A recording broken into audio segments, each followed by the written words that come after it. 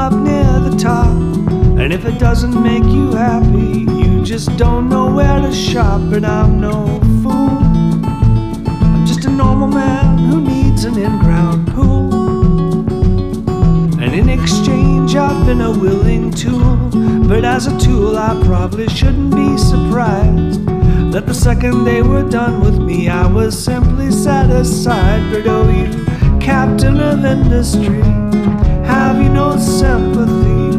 Have you no sense that this will surely be the end of me? Oh no, don't say no. Oh please, I need this shitty job, don't send me home. Feels like a scam, like I sold the better part of who I am for some worthless bits of paper and a handshake from a man who didn't merit my respect.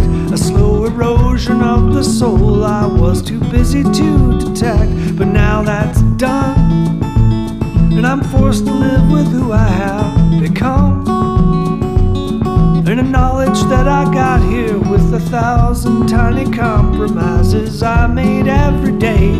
Not some single bad decision where I pissed it all away. But oh, you captain of industry, none of this makes sense to me. How have I sold you half my life so inexpensively? Oh,